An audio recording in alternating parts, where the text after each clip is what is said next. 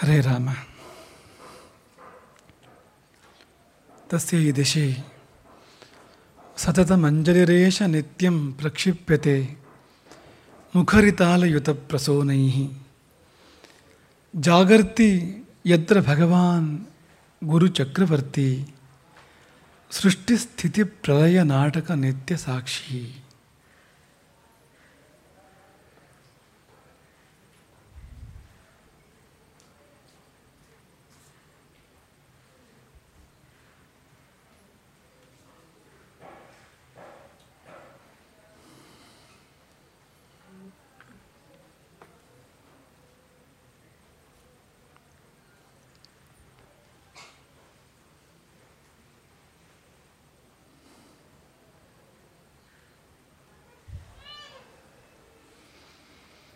ಮೊದಲಿಗೆ ಸಾಗರ ಮಂಡಲದ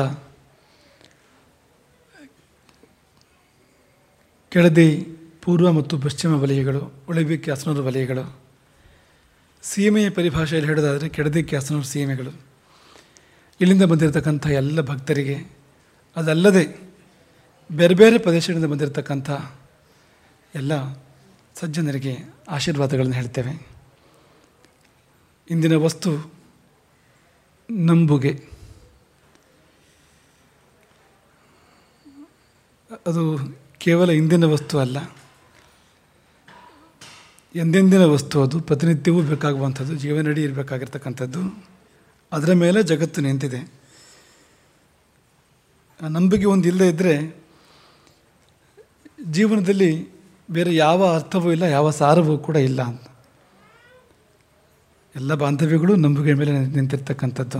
ಹಾಗಾಗಿ ಆ ಕುರಿತಾಗಿರ್ತಕ್ಕಂಥ ಕೆಲವಾರು ಮಾತುಗಳನ್ನ ಇಂದು ಆಡಬಯಸ್ತೇವೆ.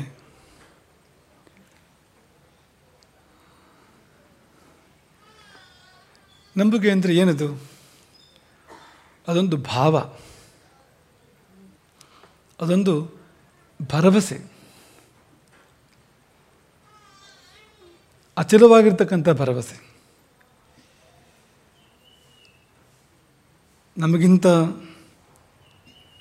ದೊಡ್ಡವರ ಮೇಲೆ, ಎಲ್ಲಕ್ಕಿಂತ ದೊಡ್ಡದಾಗಿರ್ತಕ್ಕಂಥ ದೈವಿ ಶಕ್ತಿಯ ಮೇಲೆ ಇರ್ತಕ್ಕಂಥ ಒಂದು ಭಾವ. ಅದು ಅಂತ ಪವಿತ್ರವಾಗಿರ್ತಕ್ಕಂಥ ಭಾವ.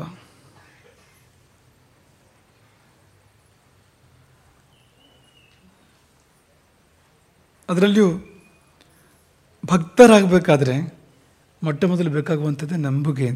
ಅದಿದ್ದರೆ ಮಾತ್ರವೇ ಭಕ್ತಿ, ದೇವರಲ್ಲೇ ಭಕ್ತಿ ಬರುವಂಥದ್ದು. ಭಕ್ತಿ ಅಂದರೆ ಮತ್ತೇನಲ್ಲ, ಪ್ರೀತಿ. ಅದು ಮನುಷ್ಯರ ಮಧ್ಯೆ ಇದ್ದಾಗ ಪ್ರೀತಿ ಅಂತ ಹೆಸರು ಅದಕ್ಕೆ. ಮನುಷ್ಯರು ದೇವರ ಮಧ್ಯೆ ಇದ್ದಾಗ ಭಕ್ತಿ ಅಂತ ಹೆಸರು. ಅಲ್ಪ ಪ್ರಮಾಣದಲ್ಲಿದ್ದಾಗ ಪ್ರೀತಿ ಅಂತ ಹೆಸರು ಮನುಷ್ಯರ ಮಧ್ಯದಲ್ಲಿ. ಅದೇ ಪೂರ್ಣ ಪ್ರಮಾಣದಲ್ಲಿ ದೇವರ ಕುರಿತಾಗಿದ್ದಾಗ ಅದಕ್ಕೆ ಭಕ್ತಿ ಎಂಬುದಾಗಿ ಹೆಸರು. ಅದು ಬರಬೇಕಾದ್ರೆ ನಂಬಿಕೆ ಬೇಕು, ಅದಿಲ್ಲದೆ ಭಕ್ತಿ ಬರೋದಿಲ್ಲ. ಹಾಗಾಗಿ ಭಕ್ತಿಗೂ ಕೂಡ ಈ ನಂಬಿಕೆಯೇ ಮೂಲ. ವೇದವು ಹೇಳುವಂತೆ ನಂಬಿಕೆಯಿಂದಲೇ ಎಲ್ಲ ಇಷ್ಟಾರ್ಥಗಳ ಸಿದ್ಧಿ. ಶ್ರದ್ಧಾಂ ಕಾಮಸ್ಯ ಮಾತರಂ. ಶ್ರದ್ಧೆ ಅಂದರೆ ನಂಬಿಕೆಯೇ, ಬೇರೆ ಇನ್ನೇನೂ ಅಲ್ಲ. ಒಂದು ಸ್ವಲ್ಪ ವ್ಯತ್ಯಾಸ ಇದೆ, ಒಂದು ಚೂರ್ಪಾಲು ಆ ಕಡೆ ಈ ಕಡೆ ಇರ್ಬೋದು. ಆದರೆ ಶ್ರದ್ಧೆ ಇದ್ದರೆ ನಂಬಿಕೆ ಅಂತಲೂ ಅನ್ಬೋದು, ಶ್ರದ್ಧೆ ಅಂದರೆ ನಂಬಿಕೆ ಅಂತಲೂ ಕೂಡ ಹೇಳಬಹುದು ಅಂತ. ಅದಿದ್ದರೆ ಏನಾಗ್ತದೆ ಅಂತ, ಕಾಮಸ್ಯ ಮಾತ್ರ ಎಲ್ಲ ಅಪೇಕ್ಷೆಗಳನ್ನು ಪೂರ್ಣ ಮಾಡಿಕೊಡಬಲ್ಲದು. ನಂಬಿಕೆ ಹೊಂದಿದ್ದರೆ ಎಲ್ಲ ಅಪೇಕ್ಷೆಗಳನ್ನು ಕೂಡ ಅದು ಪೂರ್ಣ ಮಾಡಿಕೊಡಬಲ್ಲದು. ನೋಡಿ, ಇವತ್ತಿನ ಕಾಲ ಹೇಗೆ ಬಂದಿದೆ ಅಂದರೆ ನಂಬಿಕೆ ವರ್ಸಸ್ ವಿಜ್ಞಾನ ಅಂತ ಈ ತರಹ ಇದೆ ಇವತ್ತು. ಒಂದು ಕಡೆಯಿಂದ ನಂಬಿಕೆಗಳು, ಇನ್ನೊಂದು ಕಡೆಯಿಂದ ಆಧುನಿಕ ವಿಜ್ಞಾನ. ಈ ಆಧುನಿಕ ವಿಜ್ಞಾನದ ಹಿಂದೆ ಓಡ್ತಾ ಇರ್ತಕ್ಕಂಥವ್ರು, ಅವರು ನಂಬಿಕೆಯವರನ್ನು ಒಂದು ಶಬ್ದ ಹಿಂದುಗಡೆಯಿಂದ ಸೇರಿಸಿ ಮೂಢನಂಬಿಕೆ ಎಂಬುದಾಗಿ ಹೇಳಿ, ಕಂದಾಚಾರ ಎಂಬುದಾಗಿ ಹೇಳಿ ಅವರನ್ನ ಮೂಲೆಗೆ ತಳ್ತಾರೆ, ಪಕ್ಕಕ್ಕಿಡ್ತಾರೆ ಅಂಥ ಸಂದರ್ಭ ಇದೆ. ಇನ್ನು ನಂಬಿಕೆಯವರಿಗೆ ಒಂಥರ ಕೀಳರಿಮೆ ಅಂತ, ನನಗೇನು ವಿಜ್ಞಾನ ಗೊತ್ತಿಲ್ಲ, ಹಾಗಾಗಿ ನಾನೇನೋ 2ನೇ ದರ್ಜೆ ಪ್ರಜೆಯೇನೋ ಎಂಬ ಹಾಗೆ ಭಾವನೆ ಇರ್ತದೆ. ಎರಡು ದೊಡ್ಡ ಚರ್ಚೆ ಅದು, ನಂಬಿಕೆ ಮತ್ತು ವಿಜ್ಞಾನದ ಮಧ್ಯೆ ಇರತಕ್ಕಂಥದ್ದು. ಆದರೆ ಒಂದು ಮಾತು ನಿಮಗೆ ನಾವು ಈ ಸಮಯದಲ್ಲಿ ಹೇಳಬಯಸ್ತೇವೆ, ಯಾವುದು ವಿಜ್ಞಾನದಿಂದ ಸಾಧ್ಯವಾಗೋದಿಲ್ವೋ ಅದು ನಂಬಿಕೆಯಿಂದ ಸಾಧ್ಯ ಆಗ್ತದೆ. ನಾವು ಯಾವಾಗಲೂ ಒಂದು ಕಥೆಯನ್ನು ಉದಾಹರಣೆ ಕೊಡ್ತಾ ಇರ್ತೇವೆ. ಅದೇನು ಅಂದರೆ ಒಬ್ಬ ಅಸ್ತಮಾ ರೋಗಿ ಮುಗ್ಧ, ಅದರ ನಂಬಿಕೆ ತುಂಬ ಅವನಿಗೆ. ಅವನು ವೈದ್ಯರ ಹತ್ರ ಹೋದಾಗ ವೈದ್ಯರು ಅವನಿಗೆ ಎಲ್ಲ ತಪಾಸಣೆಯನ್ನೆಲ್ಲ ಮಾಡಿದ ನಂತರ ಒಂದು ಚೀಟಿಯಲ್ಲಿ ಔಷಧ ಬರ್ಕೊಡ್ತಾರೆ. ಕ್ರಮ ಹಾಗಲ್ವಾ, ಪ್ರಿಸ್ಕ್ರಿಪ್ಷನ್ ಒಂದು ಚೀಟಿಯಲ್ಲಿ ಬರ್ಕೊಡ್ತಕ್ಕಂಥದ್ದು. ಬರೆದು ಕೊಟ್ಟು ಇದನ್ನು 14 ಪಾಲು ಮಾಡಿ ದಿನಕ್ಕೊಂದು ಪಾಲಂತೆ ತಗೊಳ್ಬೇಕು ಎಂಬುದಾಗಿ ಹೇಳ್ತಾರೆ. ಹೀಗೆ ಹೇಳುವ ಕ್ರಮ ಸಾಮಾನ್ಯವಾಗಿ.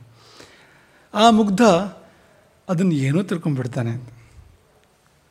ಇದೇನು ತಿಳ್ಕೊಂಡ ನೋಡಿ ಗೊತ್ತಾಗ್ತದೆ ನಿಮಗದು. 14 ದಿನ ಕಳೀತು. ಅವನು ಬಂದ ಮತ್ತೆ ಡಾಕ್ಟರ್ ಹತ್ರ. ಏನು ಹೇಗಿದೆಯೇ, ಏನು ಸಂಪೂರ್ಣ ಗುಣವಾಗಿದೆ. ಡಾಕ್ಟ್ರಿಗೆ ದಿಗಲಾಯಿತು. 14 ದಿನದಲ್ಲಿ ಗುಣ ಆಯ್ತಾ ಪೂರ್ತಿ? ಏನು ಔಷಧ ಹೇಳಿತ್ತು ನಿನಗೆ ಅಂತ. ಅದು ನೀವು ಕೊಟ್ಟಿದ್ರಲ್ಲ, ತಗೊಂಡೇನ ಅದನ್ನು ಅಂತ. ಕಾಗದ ಕೊಟ್ಟಿದ್ರಲ್ಲ, ತಗೊಂಡೆ. ಸರಿ, ಕಾಗದ ತಗೊಂಬ ಅಂತ. ಏನು ಕೊಟ್ಟಿದ್ದೆ, ಏನು ಬರ್ಕೊಟ್ಟಿದ್ದೆ ನೋಡೋಣ ಅಂತ. ತರೋದು ಹೇಗೆ ಅಂತ. ಯಾಕೆ ಅಂತ. ಅದನ್ನೇ ತಗೊಂಡಿದ್ದು ಅಂತ. ಆ ಕಾಗದವನ್ನೇ, ಡಾಕ್ಟ್ರು ಬರೆದು ಕೊಟ್ಟ ಕಾಗದವನ್ನೇ 14 ಚೂರು ಮಾಡಿ, ಡಾಕ್ಟ್ರು ಹೇಳಿದಾರಲ್ಲ 14 ಪಾಲು ಮಾಡಬೇಕು ಇದನ್ನು ಅಂತ. ಆ ಚೀಟಿ ಕೊಡಬೇಕಾದ್ರೆ ಇದನ್ನು 14 ಪಾಲು ಮಾಡಿ ತಗೋ ಅಂತ ಹೇಳಿದ್ರಿಂದ ಆ ಮುಗ್ಧ ಚೀಟಿಯನ್ನೇ 14 ಪಾಲು ಮಾಡಿ ದಿನಕ್ಕೊಂದು ಕಾಗದದ ಚೂರನ್ನು ತಿಂತಿದ್ದಾನೆ. ಅಸ್ತಮ ಸಂಪೂರ್ಣ ಗುಣ ಆಯಿತು ಅವನಿಗೆ. ಇದು ಯಾವುದರಿಂದ ಅಂತ. ಡಾಕ್ಟ್ರು ಮೂರ್ಛಿತಪ್ಪೆ ಬೀಳೋದೊಂದು ಬಾಕಿ ಅಂತ. ಚೀಟಿ ತಿಂದ್ಯಾ ಅಂತ. ಚೀಟಿ ತಿಂದಿದ್ದು ಮಾತ್ರ ಅಲ್ಲಿ ಗುಣ ಆಯ್ತಾ ಅಂತ ಬೇರೆ ಮತ್ತೆ ಅಂತ. ಸಾಮಾನ್ಯ ದೀರ್ಘಾವಧಿ ಕಾರ್ಯಗಳು ಅಸ್ತಮಾನ ಎಲ್ಲ ಕೂಡಲೇ ಗುಣ ಆಗುವಂಥದ್ದೆಲ್ಲ ಭಾಳ ದೀರ್ಘಕಾಲ ಚಿಕಿತ್ಸೆ ಬೇಕು. ಕೆಲವರಿಗೆ ಜೀವನಡೀ ಚಿಕಿತ್ಸೆ ಬೇಕು, ಕೊನೆಯವರೆಗೂ ಚಿಕಿತ್ಸೆ ಬೇಕಾಗ್ತದೆ, ಆಗಿರ್ತದೆ. ಗುಣವೇ ಆಗೋಯ್ತಾ ಅಂತ ನಾವೆಲ್ಲ ಓದಿದ್ದಿದ್ದು. ಹಾಗಾಗಿ ಇದೇನು ಅಂದರೆ ಇದು ನಂಬುಗೆ ಅಂತ. ವಿಜ್ಞಾನಕ್ಕೆ ಯಾವುದು ಅಸಾಧ್ಯವೋ ನಂಬುಗೆಗೆ ಅದು ಸಾಧ್ಯ ಆಗ್ಬೋದು ಅಂತ. ಇನ್ನೂ ಹೇಳಬೇಕು ಅಂದರೆ ನಂಬುಗೆಯ ವಿಜ್ಞಾನ ಈ ವಿಜ್ಞಾನಕ್ಕೆ ಗೊತ್ತಿಲ್ಲ ಅಂತ. ಈ ನಂಬಿಕೆಯಲ್ಲಿ ಒಂದು ವಿಜ್ಞಾನ ಇದೆ, ಅಲ್ಲೊಂದು ಸೈನ್ಸ್ ಇದೆ.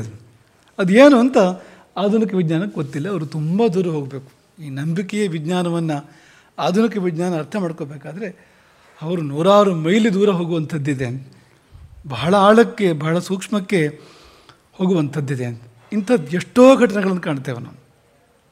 ಅದನ್ನೆಲ್ಲ ಇವತ್ತು ಈ ವಿಚಾರವಾದದ ಹೆಸರಿನಲ್ಲಿ ನಾವು ಅದನ್ನು ಅಂದರೆ ಹಾಳು ಮಾಡ್ಕೊಳ್ತಾ ಇದ್ದೇವೆ. ವಿಚಾರ ಬೇಕೇ ಬೇಕು,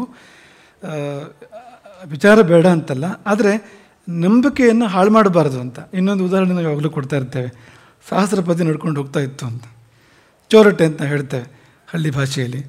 1000 ಕಾಲು ಅದಕ್ಕೆ ನಡ್ಕೊಂಡು ಹೋಗ್ತಾ ಇತ್ತು. ಮೊಲಕ್ಕೆ ಬಹಳ ಅದು ನೋಡಿ ವಿಸ್ಮಯ ಆಗಿಬಿಡ್ತು ಅಂತ. ಯಾಕೆಂದರೆ 4 ಕಾಲಿದೆ ನನಗೆ, ಅದು ಈ ಮನುಷ್ಯರು ಕೆಲವು ಸಾರಿ 3 ಕಾಲು ಅಂತ ಹೇಳ್ತಾರೆ. ನನಗೆ ಯಾವ ಕಾಲಾದ್ಮೇಲೆ ಯಾವ ಕಾಲು ಇಡಬೇಕು ಅಂತ ಅನುಮಾನ ಆಗುವಾಗ ಈ ಚೋರಟೆಗೆ ಏನು ಅನುಮಾನವೇ ಬಾರದೆ ಯಾವ ಕಾಲಾದ್ಮೇಲೆ ಏನು ಸಂದೇಹವಿದೆ, ಆರಾಮ ನಡ್ಕೊಂಡು ಹೋಗ್ತಾ ಇದೆಯಲ್ಲ ಅಂತ.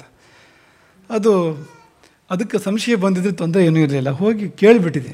ಸಹಸ್ರಪದಿಯನ್ನು ಹೋಗಿ ಕೇಳ್ತದೆ. ಕೇಳಿದ್ದೇನು ಅಂದರೆ, ಅದು ನೀನು ನಡ್ಕೊಂಡು ಹೋಗೋದು ಹೇಗೆ ಅಂತ.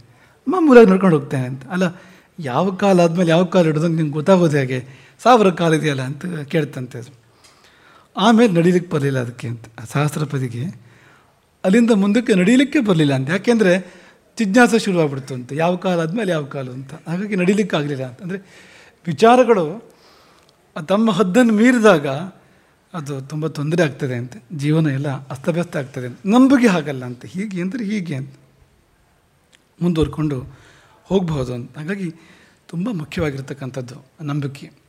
ಎಷ್ಟು ಪ್ರಾಮುಖ್ಯ ಕೊಡಬೇಕು ಅಂದರೆ, ಈ ಸಂಸ್ಕೃತದಲ್ಲಿ ಏನೊಂದು ಪದ ಇದೆ, ವಿಶ್ವಾಸ ಅಂತ. ನಂಬಿಕೆಗೆ ಸಂಸ್ಕೃತದ ಮತ್ತೊಂದು ಪದ ವಿಶ್ವಾಸ ಅಂತ. ಅದು ಎಷ್ಟಿರಬೇಕು ಅಂದರೆ, ಎಷ್ಟು ಮಹತ್ವ ಕೊಡಬೇಕು ನಾವು ಅದಕ್ಕೆ ಅಂದರೆ, ಶ್ವಾಸಕ್ಕಿಂತ ಮಿಗಿಲಾಗಿ. ಶ್ವಾಸ, ವಿಶ್ವಾಸ. ಶ್ವಾಸ ಎಷ್ಟು ಅಕ್ಷರ, ವಿಶ್ವಾಸ ಎಷ್ಟು ಅಕ್ಷರ. ಮತ್ತು ಶ್ವಾಸಕ್ಕೆ ವಿ ಸೇರಿದೆ, ವಿಶೇಷ ಅಂತ ಅದೊಂದು. ಆಮೇಲೆ ವಿಶ್ವಾಸ ಅಂತ ಆಗಿರ್ತಕ್ಕಂಥದ್ದು ಒಂದು. ಹಾಗಾಗಿ ಶ್ವಾಸಕ್ಕಿಂತ ದೊಡ್ಡದದು ಅಂತ. ಶ್ವಾಸವೇ ಹೋದರೂ ಕೂಡ ವಿಶ್ವಾಸವನ್ನು ಬಿಡಬಾರ್ದು. ಅಂಥವನಿಗೆ ವಿಶ್ವಾಸ ತುಂಬ ಫಲ ಕೊಡ್ತಕ್ಕಂಥದ್ದು. ವಿಶ್ವಾಸ ಫಲದಾಯಕ ಅಂತ.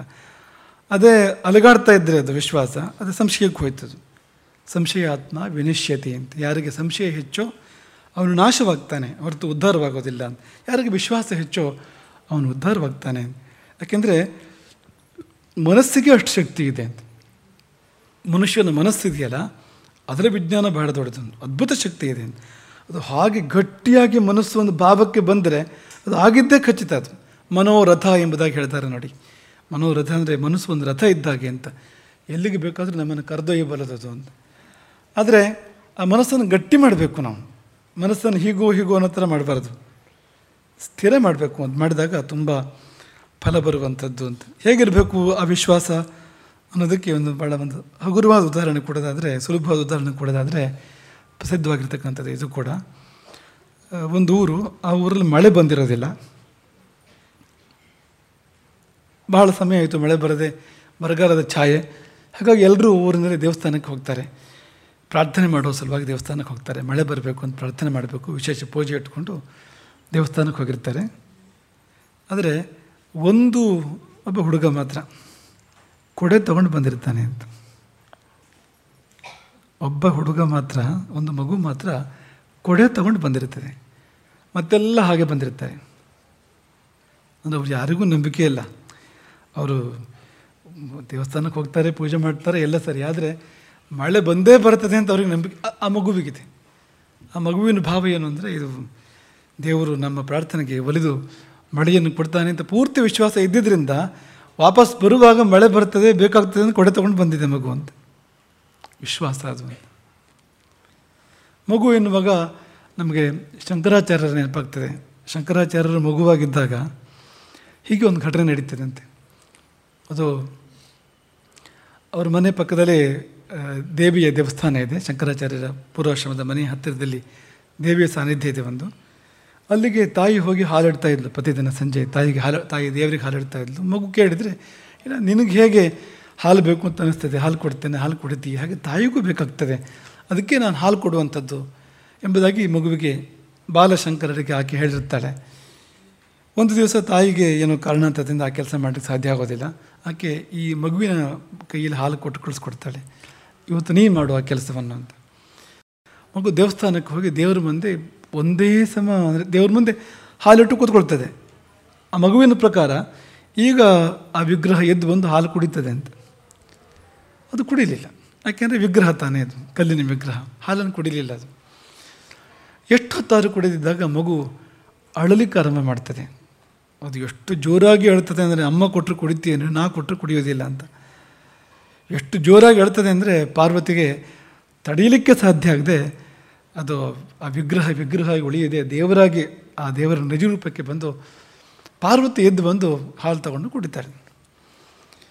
ಪಾರ್ವತಿಗೆ ಭಾವನೆ, ಈಗ ಮಗುವಿಗೆ ಸಮಾಧಾನ ಆಗಿರ್ತದೆ, ಇನ್ನು ಮನೆಗೆ ಹೋಗ್ಬೋದು ಅಂತ.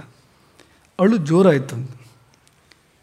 ಈಗ ಯಾಕೆ ಅಳ್ತಿ ಅಂತ ಪಾರ್ವತಿ ಕೇಳಿದಾಗ ಮಗು ಹೇಳ್ತದೆ, ದಿನ ಇಷ್ಟು ಪ್ರಸಾದ ಸಿಗ್ತಾ ಇತ್ತು ನನಗೆ ಹಾಲಿಂದು, ನೀನು ಪೂರ್ತಿ ಕುಡಿದೆ, ಪ್ರಸಾದ ಇಟ್ಟಿಲ್ಲ ಇವತ್ತು ನನಗೆ. ಅಮ್ಮ ತಂದು ಕೊಡ್ತಾಯಿದ್ಲು, ಈಗ ದೇವರು ಕುಡಿದು ಉಳಿದಿದ್ದು ಪ್ರಸಾದ ತಂದು ಕೊಡ್ತಾಯಿದ್ಲು, ಇವತ್ತು ಇಲ್ಲವೇ ಇಲ್ಲ, ಚೂರು ಇಲ್ಲ ಅಂತ ಪೂರ್ತಿ ಕುಡಿದೆ ನೀನು ಅಂತ ಜೋರು ಅಳ್ತಾ ಇದೆ ಮತ್ತೊಂದು. ಹಾಗಾಗಿ ಆಗ ಪಾರ್ವತಿ ಮತ್ತೇನೂ ದಾರಿ ಕಾಣದೆ ತನ್ನ ಎದೆ ಹಾಲನ್ನು ಮಗುವಿಗೆ ಕೊಟ್ಟಳು ಅಂತ. ಅದನ್ನು ಕುಡಿದ ಆ ಮಗು ಮಹಾದಾರ್ಶನಿಕನಾಗಿ, ದಾರ್ಶನಿಕನಾಗಿ ಜಗದ್ಗುರುವಾಗಿ ಬೆಳೆಯಿತು ಎಂಬುದಾಗಿ ನಾವು ಕೇಳ್ತೇವೆ. ಇಲ್ಲೇನಂದರೆ ನಂಬಿಕೆ ಅಂತ. ಹಾಲನ್ನು ತಾಯಿ ಕುಡಿತಾಳೆ, ಈ ದೊಡ್ಡವರಿಗೆ ನಂಬಿಕೆ ಇಲ್ಲ, ಇಡೋದು ಆಮೇಲೆ ನಾವು ಕುಡಿಯೋದು ಅಂತ ಅದೇ ಭಾವನೆಗಳಿದ್ದಾರೆ ದೊಡ್ಡವರು. ಆದರೆ ಮಗುವಿಗೆ ಆ ಮುಗ್ಧತೆಯಲ್ಲಿ ಅದು ಪೂರ್ಣವಾಗಿ ನಂಬುತ್ತದಲ್ಲ, ಫಲ ಹಾಗೆ ಬರ್ತದೆ ಅದಕ್ಕೆ, ಅಷ್ಟು ದೊಡ್ಡ ರೀತಿಯಲ್ಲಿ ಫಲ ಬರ್ತದೆ ಅಂತ. ಅನೇಕರು ಮಕ್ಕಳಿದ್ದು ಇಂಥ ಉದಾಹರಣೆಗಳನ್ನು ಕಾಣ್ತೇವೆ ನಾವು ಅಂತ. ಧ್ರುವನ ಉದಾಹರಣೆ ಇರ್ಬೋದು, ಭಕ್ತ ಪ್ರಹ್ಲಾದನ ಉದಾಹರಣೆ ಇರ್ಬೋದು. ಎಂಥ ನಂಬಿಕೆ ಅವನಿಗೆ ಅಂತ, ಶ್ರೀಹರಿಯ ಮೇಲೆ ಅವನು ಬರ್ತಾನೆ, ತನ್ನನ್ನು ಕಾಪಾಡ್ತಾನೆ ಎಂಬ ಭಾವನೆ ಎಷ್ಟರ ಮಟ್ಟಿಗೆ ಅಂದರೆ, ಬೆಂಕಿಗೆ ಎಸೆದರೂ, ಸಮುದ್ರಕ್ಕೆ ಎಸೆದರೂ, ಪರ್ವತದಿಂದ ನೂಕಿದರೂ ಅವನಿಗೆ ಚಿಂತೆ ಇಲ್ಲ. ಆನೆಗಳಿಂದ ತುಳಿಸಿದರೂ, ವಿಷ ಕೊಟ್ಟರೂ ನಿಶ್ಚಿಂತನಾಗಿ ಅವನು ವಿಷವನ್ನು ಕೂಡ ಕುಡಿತಾನೆ, ಏನೂ ಗಾಬರಿಗೊಳ್ಳೋದಿಲ್ಲ ಅಂತ. ಹೇಗೆ ಅಂದರೆ ಅದು ನಂಬಿಕೆ ಇದು ಅಂತ, ಅದರಿಂದಾಗಿ ಇದು ಅಂತ.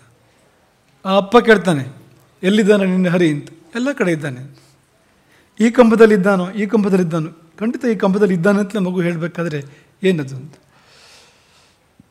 3 ಅಕ್ಷರದ ಶಬ್ದ ಅದು ಅಂತ, ನಂಬಿಕೆ ಅದು ಅಂತ.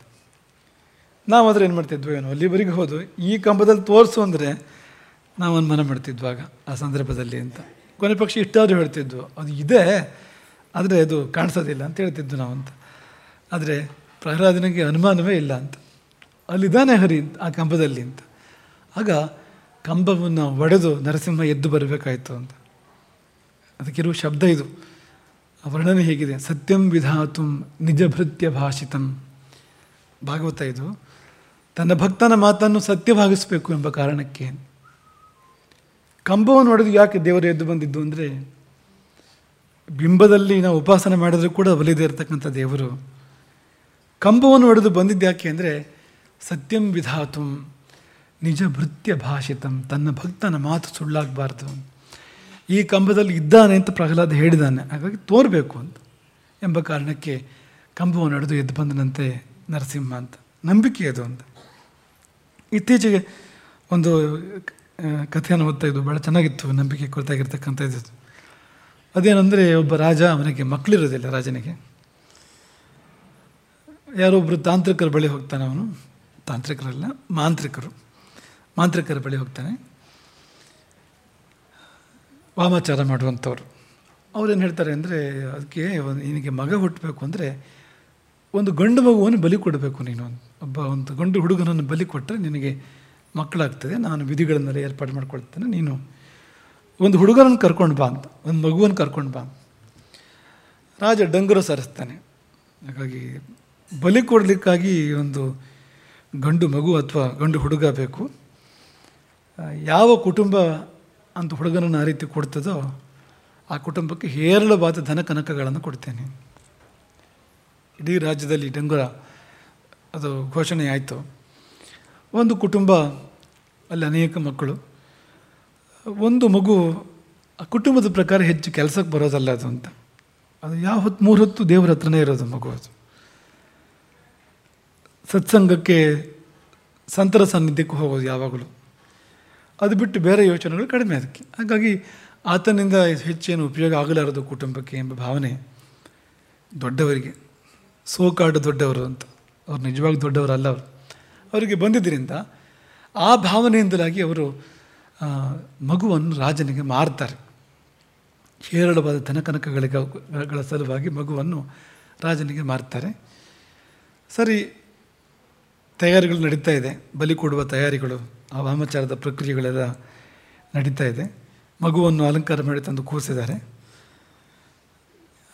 ಆ ಮಾಂತ್ರಿಕ ಮಗುವನ್ನು ಕೇಳ್ತಾನೆ, ಇನ್ನು ಕೊನೆಯ ಆಸೆ ಏನಿದೆ ಪೂರ್ತಿ ಮಾಡ್ಕೋ ಅದನ್ನು. ದೊರೆಗೂ ಸೂಚನೆ ಕೊಡ್ತಾನೆ, ಮಗುವಿನ ಕೊನೆಯ ಆಸೆಯನ್ನು ಪೂರ್ತಿ ಮಾಡು ಅಂತ. ಮಗುವನ್ನು ಕೇಳಿದಾಗ ಮಗು ವಿಚಿತ್ರವಾದ ಕೋರಿಕೆಯನ್ನು ಮುಂದಿಡ್ತದೆ. ನನಗೆ 4 ಚೀಲ ಮರಳು ಬೇಕು ಅಂತ. 4 ಚೀಲ ಮರಳು ಬೇಕು ಅಂತ ಸಾಯುವ ಮಗು ಕೇಳ್ತದೆ.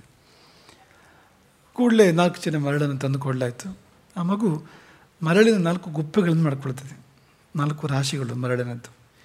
ರಾಶಿಗಳನ್ನು ಮಾಡಿಕೊಂಡು ಒಂದೊಂದೇ ರಾಶಿಯನ್ನು ಮುರಿದು ಹಾಕಿಬಿಡ್ತದೆ.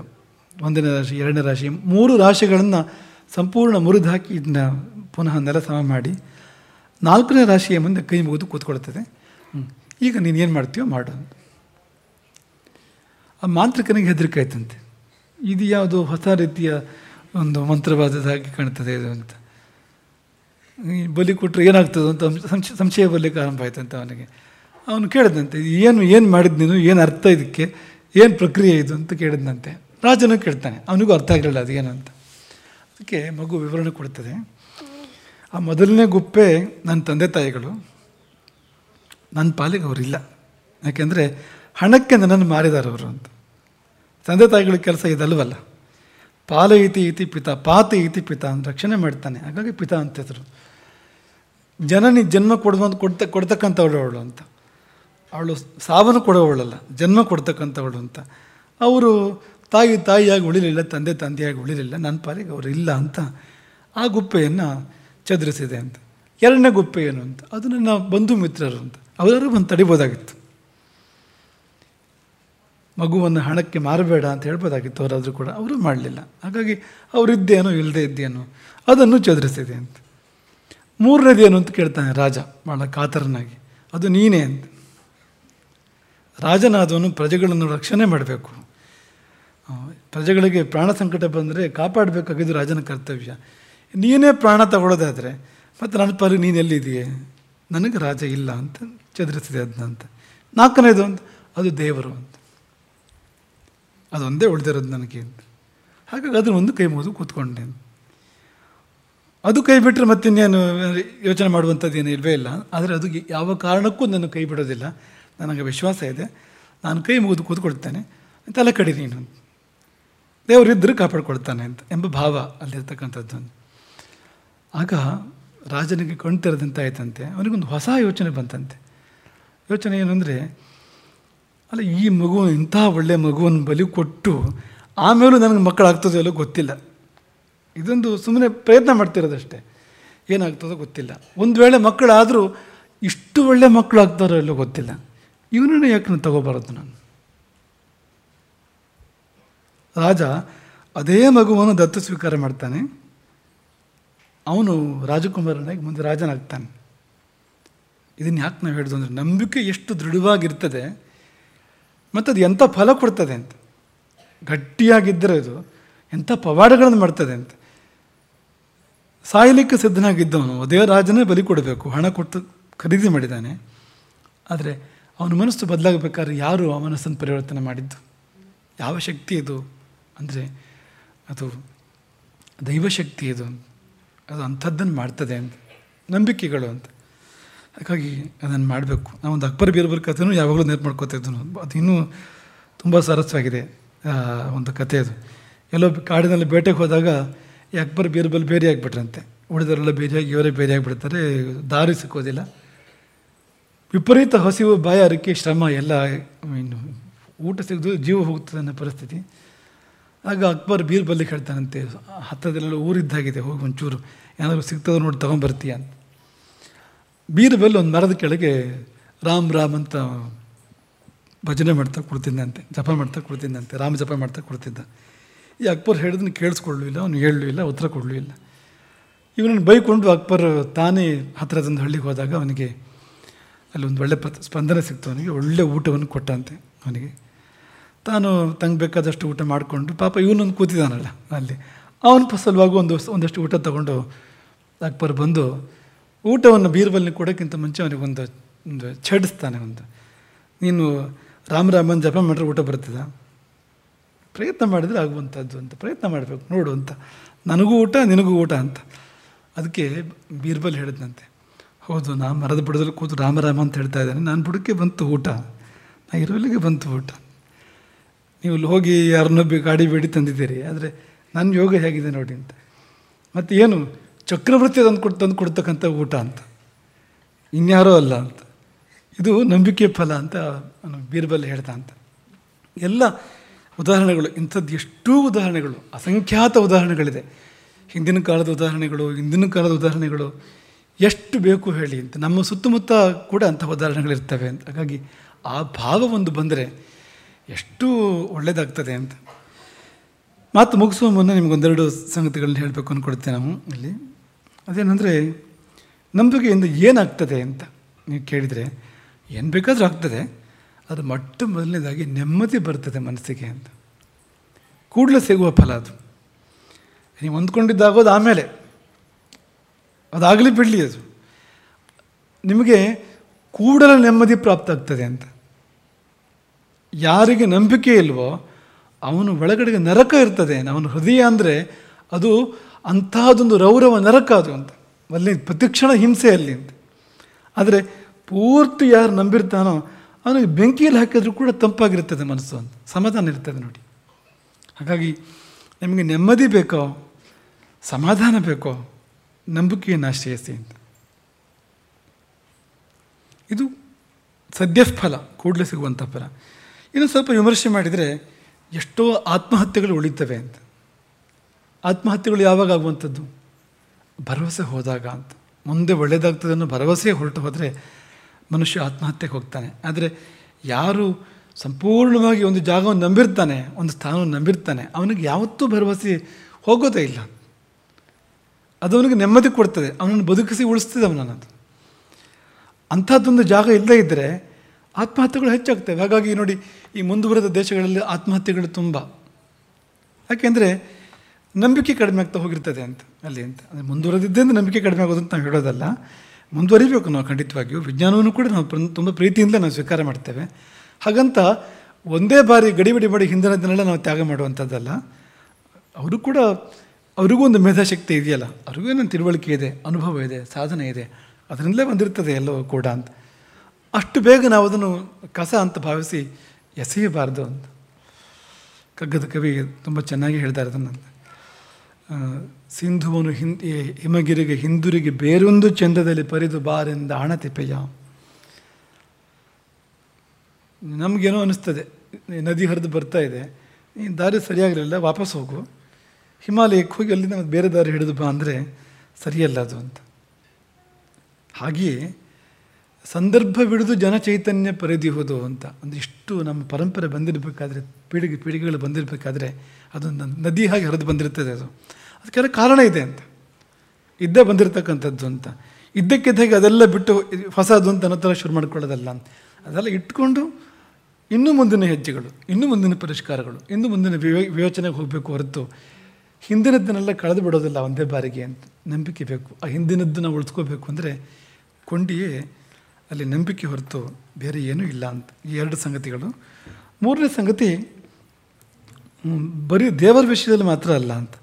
ಈ ಮಗುವಿಗೆ ತಾಯಿ ಬಗ್ಗೆ ನಂಬಿಕೆ ಎಷ್ಟು ದೃಢವಾಗಿರ್ತದೆ ನೋಡಿ. ತಾಯಿ ಕೂಡ ಮಗುವನ್ನು ಬೆಳೆಸುವಾಗ ನಂಬಿಕೆ, ಮುಂದೊಂದು ದಿನ ನನ್ನನ್ನು ನೋಡ್ಕೊಳ್ತಾನೆ, ನಾನು ಮುದಿಯಾದಾಗ ಎಂಬ ಭಾವ ತಾಯಿಗಿದೆ ನೋಡಿ. ಗಂಡ ಹೆಂಡತಿ ನಂಬಿಕೆ, ಒಂದು ಚೂರು ವ್ಯತ್ಯಾಸ ಆಗಲಿ ಅದು ನರಕ ಆ ಮನೆ ಮರುದಿನದಿಂದ. ಈ ನಂಬಿಕೆ ಅನ್ನೋ ಶಬ್ದ ನೀವು ಕೇವಲ ದೇವರ ವಿಷಯಕ್ಕೆ ಮಾತ್ರ ಅಂತ ಅನ್ಕೋಬೇಡಿ, ಸರ್ವವ್ಯಾಪಿ ಇದು ಅಂತ. ಎಲ್ಲ ಬಿಡಿ, ವಿಮಾನ ಹತ್ತುತ್ತೀರಿ ನೀವು ಅಂತ ಅಂದ್ಕೊಳ್ಳಿ, ಎಲ್ಲಿಂದರಿಗೂ ಪ್ರಯಾಣ ಮಾಡ್ತಾ ಇರ್ತೀರಿ, ಆ ಪೈಲಟ್ ಮೇಲೆ ನಂಬಿಕೆ ಬೇಕು ನಿಮಗೆ ಅಂತ ಇದ್ದೇ ಹತ್ತಿರ್ತೀರಿ ನೀವು. ದುರಂತ ಅಂದರೆ ಆ ಪೈಲಟ್ ಯಾರೋ, ಅವನ ಹೆಸರು ಗೊತ್ತಿಲ್ಲ, ಊರು ಗೊತ್ತಿಲ್ಲ, ಅವನಲ್ಲಿ ಏನು ಅವನಿಗೆ ನಿಜವಾಗಿ ಬರ್ತದೋ ಇಲ್ಲೋ ಅಂತಲೂ ಗೊತ್ತಿಲ್ಲ ನಮಗೆ, ಈಗ ಅವನು ಸರಿ ಇದೆಯೋ ಇಲ್ಲೋ ಅಂತಲೂ ಗೊತ್ತಿಲ್ಲ. ಮಧ್ಯಾಹ್ನ ಹಾರ್ಟ್ ಅಟ್ಯಾಕರ್ ಏನು ಮಾಡೋದು ಅವನಿಗೆ? ದಾರಿ ಮಧ್ಯದಲ್ಲಿ ಹೃದಯ ನಿಂತೋದ್ರೆ ಅಂತ ಮಾಡೋದು? ಇದೆಲ್ಲ ಏನೂ ಕಲ್ಪನೆ ಇಲ್ಲ. ಆದರೆ ಸಂಪೂರ್ಣ ನಂಬಿನ ವಿಮಾನ ಹತ್ತಿ 30,000 ಅಡಿ 50,000 ಅಡಿ ಹತ್ರದಲ್ಲ ಹಾರಾಡ್ತಾ ಇರ್ತೇವೆ ಅಲ್ವಾ? ಆದರೆ ಆ ನಂಬಿಕೆ ದೇವರ ಮೇಲಿಲ್ಲ ಅಂತ. ಇಷ್ಟೆಲ್ಲ ಕೊಟ್ಟ ದೇವರ ಮೇಲೆ ಇದೆಲ್ಲ ಬದುಕನ್ನು ಕೊಟ್ಟಿರ್ತಕ್ಕಂಥ ಭಗವಂತನ ಮೇಲೆ ನಮಗಿಲ್ಲ. ಹೋಗಲಿ, ನಮ್ಮ ತಾಯಿ ತಂದೆಯರ ಮೇಲೆ ಅಥವಾ ಗಂಡ ಹೆಂಡತಿ ಮೇಲೆ, ಮಕ್ಕಳ ಮೇಲೆ, ಸ್ನೇಹಿತರ ಮೇಲೆ ಅಂಥ ನಂಬಿಕೆಗಳಿಲ್ಲ ನಮಗೆ. ಸಂಶಯ ಪಡ್ತಾ ಇರ್ತೇವೆ ನಾವು, ಆತಂಕ ಪಡ್ತಾ ಇರ್ತೇವೆ. ಹಾಗಾಗಿ ಮನುಷ್ಯರ ಮಧ್ಯೆ ಕೂಡ ತುಂಬ ಮುಖ್ಯವಾಗಿ ಈ ನಂಬಿಕೆ ಬೇಕಾಗುವಂಥದ್ದು ಅಂತ. ಅದು ನಮಗೆ ಆ ಸಂಬಂಧಗಳನ್ನು ಗಟ್ಟಿ ಮಾಡ್ತಕ್ಕಂಥದ್ದು, ಉಳಿಸಿ ಬೆಳೆಸ್ತಕ್ಕಂಥದ್ದು ಅಂತ. ಹಾಗಾಗಿ ನಾವು ನಂಬೋಣ. ಆ ನಂಬಿಕೆ ಹೋಗ್ತಿರೋ ಹಾಗೇ ಜೀವನದ ಬುನಾದಿಯೇ ಅಲುಗಾಡಿ ಹೋಗ್ತದೆ. ಮತ್ತು ಜೀವನಕ್ಕೆ ಹೀಗೇಗಾಗ್ತದೆ ಜೀವನ, ಅದು ಸ್ಥಿರವಾಗಿರೋದೇ ಇಲ್ಲ ಅಂತ. ಹಾಗಾಗಿ ಯಾವುದೇ ಕಾರಣಕ್ಕೂ ನಂಬಿಕೆಯನ್ನು ಕಳೆದುಕೊಳ್ಳದೆ ನಾವು ಬಾಳೋಣ. ಅದರಲ್ಲಿಯೂ ಕೂಡ ಗುರುವಿನಲ್ಲಿ, ಹಿರಿಯರಲ್ಲಿ, ಮುಖ್ಯವಾಗಿ ವಿಶ್ವದ ಮೂಲದಲ್ಲಿ ಅಂತ. ಯಾವುದು ಈ ವಿಶ್ವವನ್ನು ನಿರ್ಮಾಣ ಮಾಡಿತೋ, ಯಾವುದು ನಮಗೆಲ್ಲ ಬದುಕನ್ನು ಕೊಡ್ತೋ, ನಮ್ಮ ಶರೀರವನ್ನು ಹೇಗೆ ಇಟ್ಟಿದೆಯೋ ಅಂಥ ಶಕ್ತಿಯನ್ನು ಅಚಲವಾಗಿ ನಂಬಿದಾಗ, ಯಾಕೆಂದರೆ ನಮಗೂ ಅಲ್ಲಿಗೂ ಒಂದು ಕೊಂಡಿ ಅದುವೆ, ನಂಬಿಕೆ ಅದ್ಬಿಟ್ಟು ಬೇರೆ ಯಾವುದೂ ಕೊಂಡಿ ಇಲ್ಲ. ಅಚಲವಾಗಿ ನಂಬಿದಾಗ ಅದು ಬಹುವಾದ ಫಲವನ್ನು ಕೊಡ್ತದೆ. ತುಂಬ ದೃಢವಾಗಿ, ತುಂಬ ಅಚಲವಾಗಿ ನಾವು ಅದನ್ನು ನಂಬಬೇಕು. ಹಾಗಾಗಿ ಆ ನಂಬಿಕೆ ನಮಗೆಲ್ಲ ಬರಲಿ. ಯಾಕೆಂದರೆ ಮತ್ತೇನು ಕೇಳಬೇಕಾಗೇ ಇಲ್ಲ ಅಂತ. ನಿನ್ನ ಮೇಲೆ ದೃಢ ಭಕ್ತಿ ಕೊಡು, ಅಂದರೆ ದೃಢವಾದ ನಂಬಿಕೆ ಕೊಡು ಅಂತ ಕೇಳಿಕೊಂಡ್ರೆ ಸಾಕು. ಯಾಕೆಂದರೆ ಅದು ಎಲ್ಲವನ್ನು ಕೊಡ್ತದೆ. ಶ್ರದ್ಧಾಂ ಕಾಮಸ್ಯ ಮಾತರಂ. ಎಲ್ಲ ಅಪೇಕ್ಷೆಗಳು ಆ ಒಂದು ಶಬ್ದದಿಂದ, ನಂಬಿಕೆ ಎಂಬ ಒಂದು ಶಬ್ದದಿಂದ ಸಿದ್ಧಿಯಾಗಿದ್ದರಿಂದ 10 ಹಲವು ಕೇಳೋದರ ಬದಲು ನಂಬಿಕೆ ಒಂದನ್ನು ಕೇಳೋಣ, ನಂಬಿಕೆ ಒಂದನ್ನು ತಾಳೋಣ ನಮ್ಮ ಜೀವನದಲ್ಲಿ. ಅದು ನಮ್ಮೆಲ್ಲರ ಹೃದಯದಲ್ಲಿ ಸ್ಥಿರವಾಗಿದ್ದು ನಮ್ಮನ್ನು ದೇವರ ಜೊತೆಗೆ ಮತ್ತು ನಮ್ಮ ಸುತ್ತಮುತ್ತ ಇರತಕ್ಕಂಥ ಪ್ರಪಂಚದ ಜೊತೆಗೆ ನಮ್ಮನ್ನು ದೃಢವಾಗಿ ಬೆಸೆದು ಅಲ್ಲೆಲ್ಲ ಕಡೆಯಿಂದ ನಮಗೆ ಒಳ್ಳೆಯದಾಗುವಂತೆ ಮಾಡಲಿ. ಎಲ್ಲರಿಗೂ ನಂಬಿಕೆಯು ಬಂದು ಅದು ಶ್ರೇಯಸ್ಸನ್ನು ಕೊಡಲಿ ಎಂಬುದಾಗಿ ಅಪ್ಪಣೆ ಆಗ್ತದೆ. ಹರೇ ರಾಮ.